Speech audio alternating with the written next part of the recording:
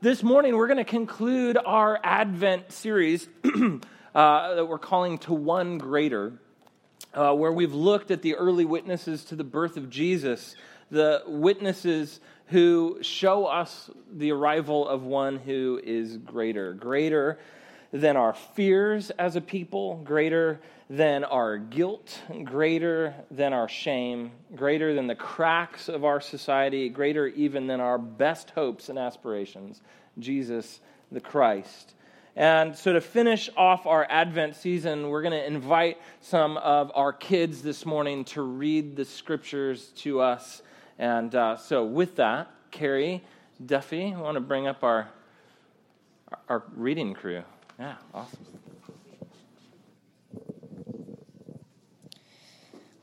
And in the same region there were shepherds out in the field, keeping watch over their flock by night. And an angel of the Lord appeared to them, and the glory of God shone around them, and they were filled with great fear. And the angel said to them, "Fear not, for behold, I bring you good news of great joy, that will be for all the people. For unto you is born this day in the city of David a Savior, who is Christ the Lord.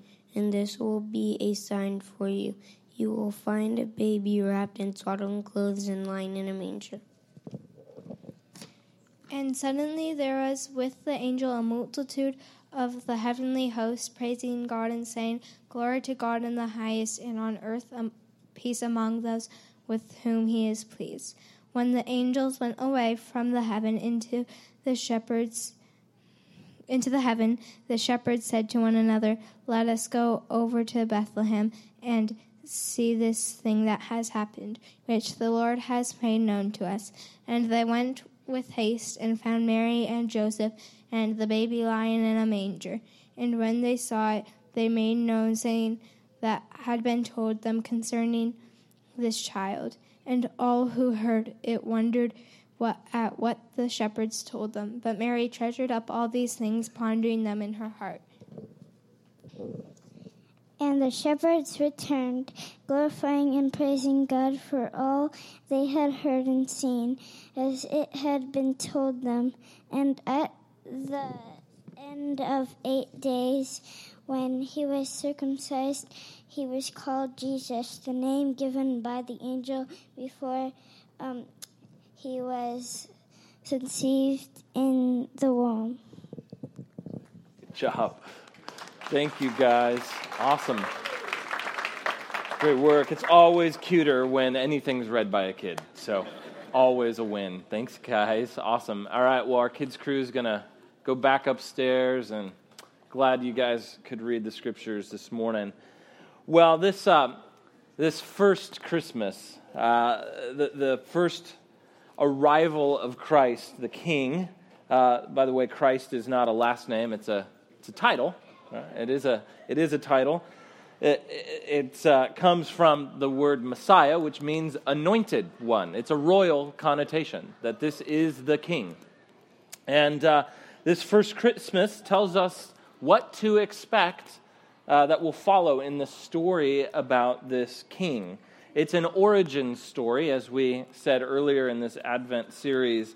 It's an origin story that reveals the nature of this event. And there's a lot about Christianity that is just simply mistaken or assumed because of the cultural and religious baggage that we have inherited. And with that comes all kinds of baggage about what Christmas really is about. And so we're going to finish our Advent series looking with fresh eyes on what Christmas tells us about the nature of Christ the King and therefore Christian faith. We're going to look this morning, we've looked so far at Joseph's witness and Herod's witness and the shepherd's witness. Today we're going to look mostly at Mary's witness, her witness to the reality that she had given birth to. In some ways, Mary's like the first Christian. She's the first one to receive the Messiah in faith when she responds to the angel, "Behold, I am the servant of the Lord. Let it be to me according to your word." That is receptivity of faith and a surrender that accepts the grace of God and all of its costliness. And so we look to see what we glean from Mary's story about what is true for all time, the story that surrounds Christmas. And so what we see here are 4 distinct moves within this story that I think are paradigmatic for Christian faith, that they form a story that is worth following. There are 4 moves that Christmas invites us to make ourselves. 4 moves that become the paradigm for Christian faith. So, we left off last week with the witness of the shepherds, right? That they get in on this inclusive grace of God. And they show us the radical inclusivity of God's grace. And in fact, they even get a whole concert from the heavenly host, all these angels who show us that in Christ, heaven is breaking into earth. And they get this message that a king has been born, and they're going to find him in a manger, which is a feeding trough. That's an interesting juxtaposition, isn't it? Here's a king for you, a royal ruler, long awaited, long expected, who will rule on behalf of Yahweh, the God of Israel, and you're going to find him where the pigs feed, or the sheep feed, or whatever, the animals feed. And so they will go and discover this in this cave, which is probably familiar to the shepherds. Probably, some say because the shepherds probably own the cave where Jesus is born. And so they come back to this cave and they discover some things. So they take the message to heart. They believe, and now they seek to understand more of what it is that they're receiving from heaven.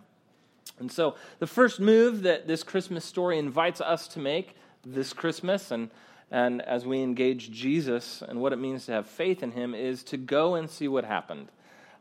We first are invited to go and see what happened. They say, let us go over to Bethlehem and see this thing that has happened, which the Lord has made known to us.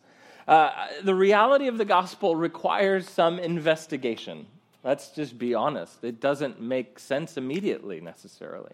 It isn't automatic, and so it requires that we go and see what is being fulfilled in Jesus. And so that's, in fact, what Jesus says to his first disciples in John 1 when they have some questions about his person and his nature and his agenda. And he says to them, come and see. Come and see. It's an invitation to investigate.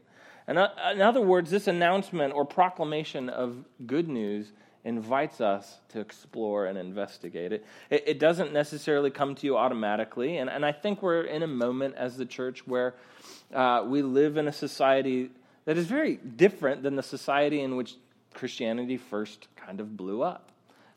In fact, the first church proclaimed the gospel in a way that was distinctive in the Roman Empire in significant ways, but Christianity was unknown, and it actually came to be pervasive in society. And now we live in a society that defines itself by its rejection of Christian faith. And so there's an immunity, if you will, to the Christ story.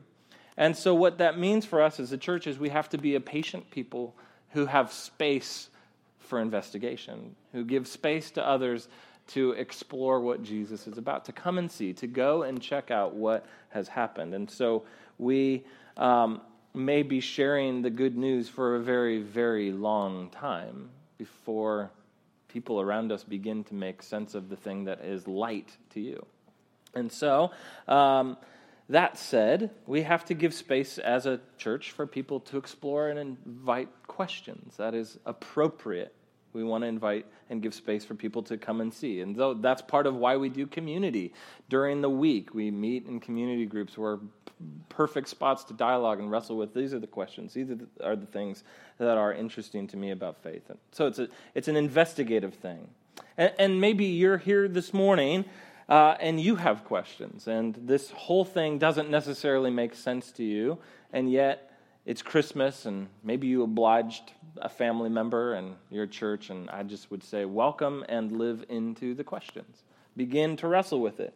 And God is not threatened by it. It's very good. Faith is instant for some and slow for others. And if that is you, it means that something is stirring in you, and I would welcome that. That if there is a discontent and some agitation in you that has moved you to look, let that move you towards Jesus, to go and explore, to go and see what has happened. And so make this first move this Christmas, to see what has happened in Jesus. Right? Which means this, that when you go and see what has happened, you take in all the data. You don't just take one slant, one blogger, one opinion, one tweet, right? You take in all the data of what has happened, and you let it mess with you. And it may mean that when you go and see what has happened, that you will come out the other side with a radically new way of seeing life and reality.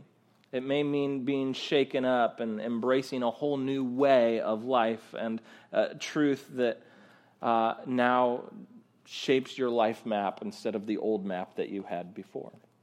And so going and seeing what has happened presupposes that we don't have it all figured out, actually, but that the message of Jesus is compelling and invites investigation.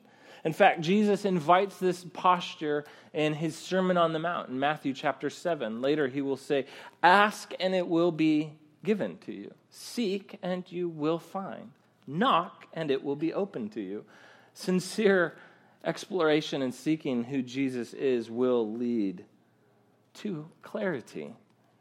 And so he invites us into this spiritually investigative posture, this first move. It's interesting. It even happened to Moses in Exodus 3 when he's just out minding his own business and he sees a bush on fire. And he could have ignored it. And maybe he did for years, I don't know. But at some point he turns aside and says, let's go see what's going on. Right? And so maybe God is up to something in your life where it's time to say, let's go see what's going on with this good news about Jesus. Maybe that is this Christmas for you. It is time to follow the shepherds and make the first move to see what has happened. Or maybe for you, you have embraced Christian faith at some point, but your experience of God has slowly fizzled. Maybe the priority of your relationship with God has moved to the periphery, and it's time to go back with fresh eyes and look at what has happened afresh. Move with the shepherds and see what has happened. That's the first move. You got to go and see. The second move that this Christmas story invites us to make is you actually have to go find who is in the manger. You have to find the baby, okay? In my house, where's the baby is actually an inside joke because after our third baby, I was kind of tired one night and was out in the living room having a chat with our guests. And realized that I didn't have any clue where the baby was, that I think I had in my arms a few minutes before. I was like, where's the baby? I realized that I had just changed her and left her on the changing table down the hall. And so I just took off running. So anyways, you have to find the baby. And anyway, that has nothing to do with this sermon. It's just a freebie, actually, that to use against me at some point when I'm saying something about parenting. Just I don't know, man. You left a baby on a changing table. You're not credible. So the second move is you do have to find the baby. You have to go find out who's in the manger. And here's what I mean.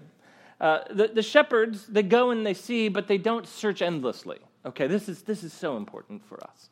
This is so important. The motif of a spiritual journey is all the rage, right, at the moment. Right? I'm on my journey. Which is fair. We have to affirm faith is a journey.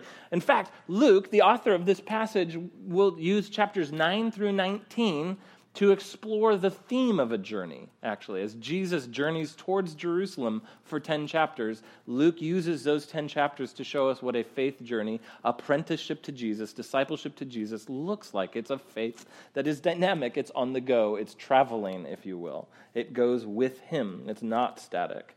But the modern notion of a spiritual journey is just kind of endless investigating. It's endless wandering, if you will, and the emphasis is on my journey, right? Which means it ends when I decide it ends. But the Christian faith has a conclusion. It is a journey, but it has a conclusion. It lands somewhere. And this is important to the story. And so there is actually a baby lying in a manger. that one discovers present in history. And the proclamation of good news is about a person. There is content to it. It's not just about a way. It is a way, but it is the way of a very particular person who we find. And so the shepherd's journey leads somewhere very specific. And I would invite you into that this morning to say, be on a journey, but be on a journey leading to somewhere, not just endless circling. That there is a somewhere that is good news, and it's only good news because of the one we find in the manger. This is vital for us to see. Jesus is not a one-stop, he's not one stop, I guess, on the spiritual journey. He is, in fact, the whole journey and the destination. So Christian faith invites us to land, in fact. Christmas invites us to land. Now, the text puts two things together here that I don't want you to miss. I think this is interesting. In verse 17, it says that the shepherds they saw it, that is the baby in a manger, and they made known the saying that had been told them concerning this child.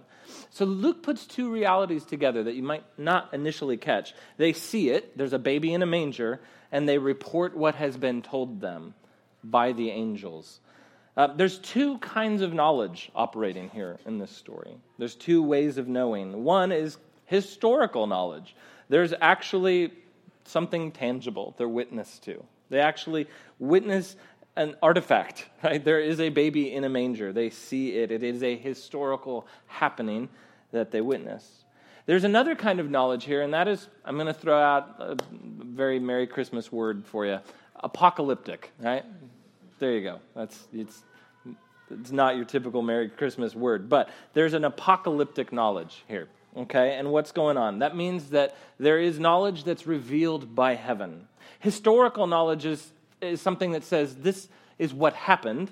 Apocalyptic knowledge is something that says here's what it means.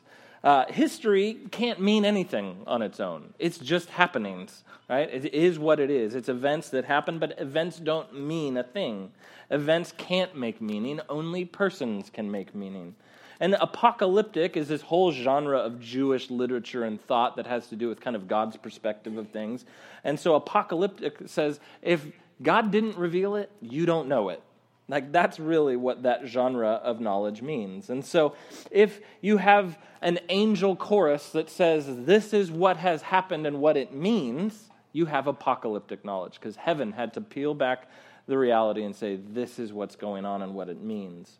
But if you only have history and no apocalyptic, you don't know what anything means. You don't have a framework for life. If you only have apocalyptic and no history, then you don't have anything to make meaning of. And so both are happening here.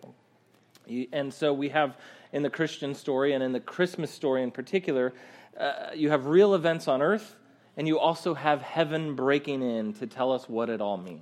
Are you with me? This is very important for us. It's not just, this gospel reality is not the creativity of mankind. It's not just from the earth up. It's also from heaven down.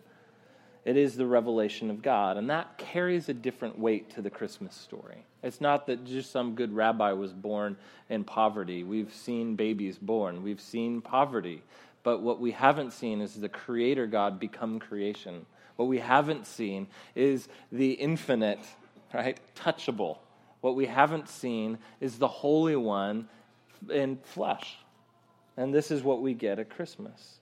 And so the text says that when they put these things together, what happened in history and what has been revealed by heaven, they wondered at it.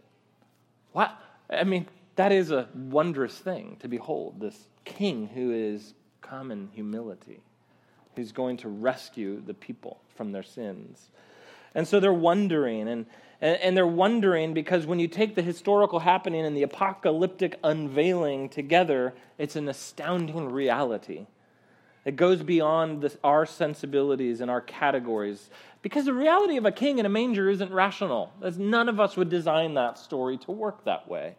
And yet God does. It's not predictable. We wouldn't have seen it coming. It breaks all of our categories of power and glory and dominion and rule. And so the second move of Christmas, the first is you have to go and see. The second is you have to go find the baby. You have to find who's in the manger. And when you do, it leads you to a conclusion that you'd be unable to manufacture, which, earth witnesses and heaven reveals. And it's a reality that evokes this third move. And here's the third move. Luke tells us that Mary treasured up all these things and pondered them in her heart. She just takes it in. It wasn't something that she had to get up and do. She didn't have to do anything. She just received it and contemplated this reality. And so she's contemplating, she's treasuring. What is Luke telling us? The word that he uses for treasure in this sense is this idea of preserving or protecting. That it's something about careful consideration because something's worthy. You store it up, you tuck it away, you hold on to it. You can think of these moments, and if you're not a parent, I'm sorry, I'll try to come up with another illustration, but I think about treasuring, and I think as a dad, and I think about those just really tender moments that you just want to hold on to. It's those moments that you just want to savor. It's my oldest just giggling, right? It's the silliness that you just go, I don't ever want to let that go. It's the innocent singing of my middle, where he's like, you're just so joyful. I just want to hold on to this moment. Or it's, it's my youngest. It's just that beaming pride when she knows she's done well. And you just go, I just treasure this moment for you. And there are these moments that you just treasure, moments you savor. Maybe for you it's a sunset. You go, I don't want to forget it. Or it's that moment in a concert where like everyone is just experiencing this kind of like transcendent moment together, or in a performance or something. I think there was like a couple of moments. We saw Hamilton earlier this year, and it was like, I want to hold on to this moment forever. It's just so cool. So you just have to download it. I guess. And it's not the same. But and so when you treasure something, though, in this way, you've made an assessment of value. That's the thing. Anytime we're treasuring, protecting, preserving, we've made an assessment of value. This is such a valuable experience. This is such a valuable reality. This is a valuable relationship. And you've decided that there's value worth savoring and contemplating. And so Mary shows us a move that bears imitation, and it's her focus, the focus of her contemplation and deep consideration. It's this practice of pondering something. And when we ponder, we ponder a mystery. We ponder something bigger than ourselves.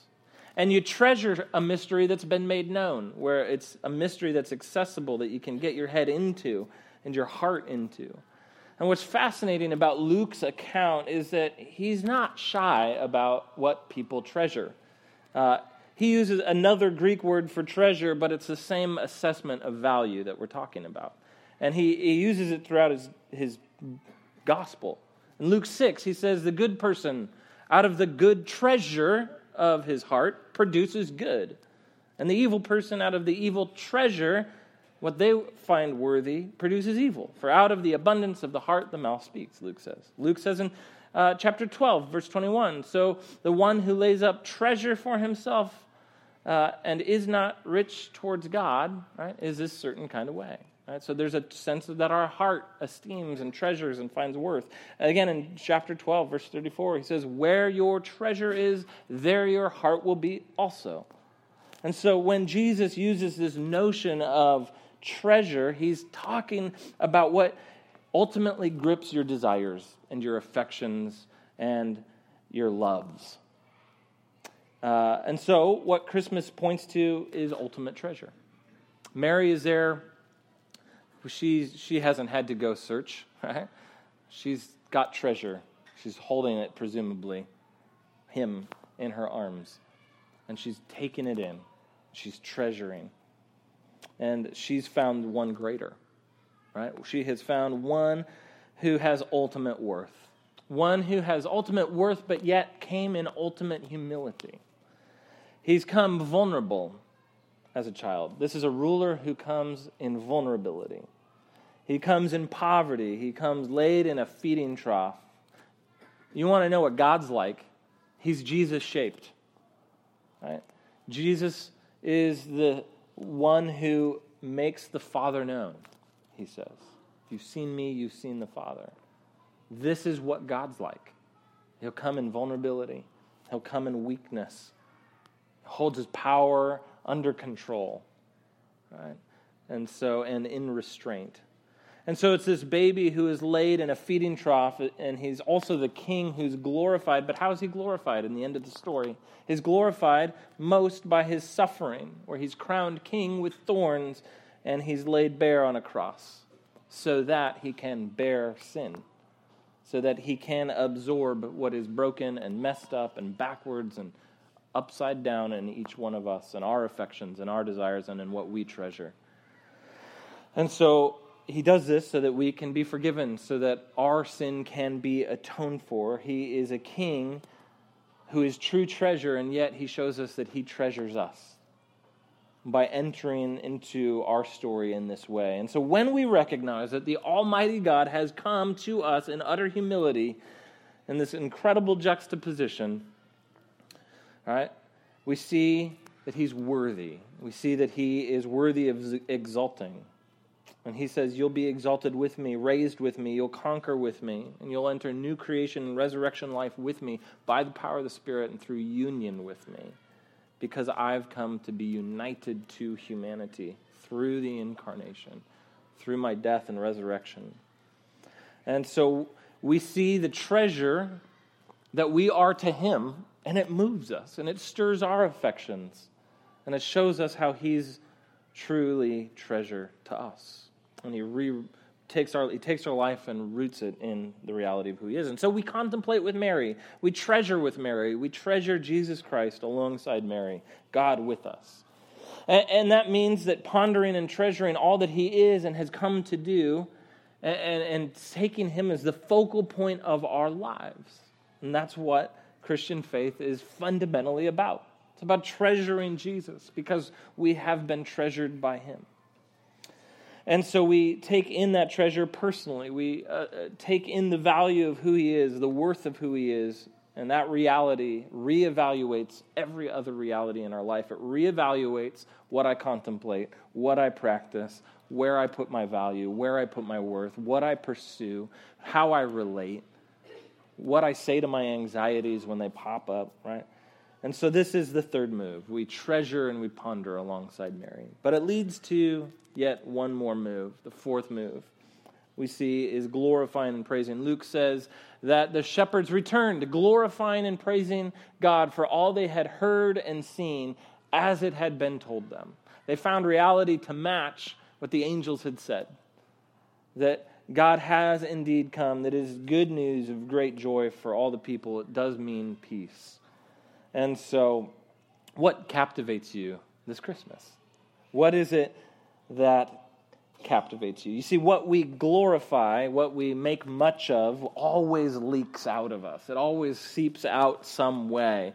And so you'll return from church today, our gathering, glorifying and praising some reality. You just will. It's what it means to be human. We worship, we glorify. There's always an object of our loves. Love always has an object. And so we will love some reality. We will glorify some reality and make much of something. And so will you let yourself this morning, as we enter into Christmas week, to be captivated by the true treasure of divine grace, of the creator of the universe wrapped up in humility in a feeding trough. Because when the true treasure of who Christ is grips you, it actually does some stuff in your life, right? You begin to allow its weight, because when we talk about glory, it's a word that has to do with weightiness, ultimately. It's a word that has to do with gravity. And so when we glorify Christ, it means that he has weight that displaces all other things, right? That reorders everything else in our life. And so when Christ grips you and the treasure of his reality grips you, you allow the weight of who he is to move everything else around. And so that's what it means to glorify. What does his value and his reality then mean for you? For your anxieties headed into tomorrow and Tuesday? What does it have to say how does it reevaluate the goal of this next week for you? You can rest in the reality of who he is. You don't have to manufacture anything. All the treasure you need has been given. It's free. And so when we glorify this Savior, right, we end up free to take comments from family members with a grain of salt.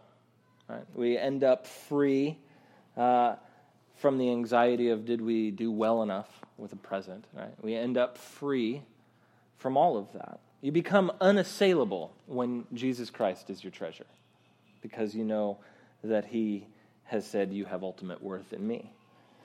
You don't have to prove anything this week. You don't have to earn or defend anything this week, because he's already given you all the proving, all the defending you could ever need in his cross and in his resurrection. So glorifying Jesus as treasure will mean that you will shift what is ultimately valuable around, and you will value what reflects him. And the things that don't feel honoring to his person, they won't seem to make sense to you anymore. They will begin to fade away as much less important.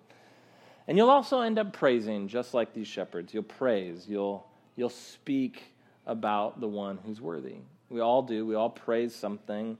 And he will become, when he grips your heart as treasure, he will become the basis on which you build your life. It just is inevitability to the gospel. And so he becomes the bar of what feels ultimately good and true and beautiful, and he will get credit in your life, and he'll begin to pull the purse strings in your life, the purse strings of your heart and your wallet and your time and your relationships and your work and all of that. Because when we glorify a humble king, the vision of power that we most praise and esteem is not selfish. It's actually self-effacing and self-giving. And so we enter a week that celebrates the giving of God's self to humanity. And we won't be able to celebrate the depth of it without treasuring Jesus alongside Mary. You won't treasure Jesus unless you actually find him as he is in the manger and ultimately revealed through the cross and resurrection and ascension. And you won't find him as he is unless you go and see what's there. And so we follow him and follow these moves in this story. And so when we make these moves, we do what makes sense as a community, and we celebrate together. And we're going to take a moment here at the tables and invite you to celebrate the gift of Christmas, which is Christ in the flesh, God in the flesh. And that's why he takes tangible things like bread and juice and says, take these, because I became tangible to humans, to human history. And yet it is a tangibility that's accessible at the table, where we say, we come to you and we celebrate your tangible love, and we treasure what's been given and what ultimately can't be taken away, which is the life of God revealed in Christ, available through the Spirit. And so I want to invite you this morning. We, as always, have a team of people who would just love to pray with you and just to come alongside. It's not weird. It's just we want to love you and pray with you. And we will also just sing and glorify and praise the one who's worthy, the one who is true treasure.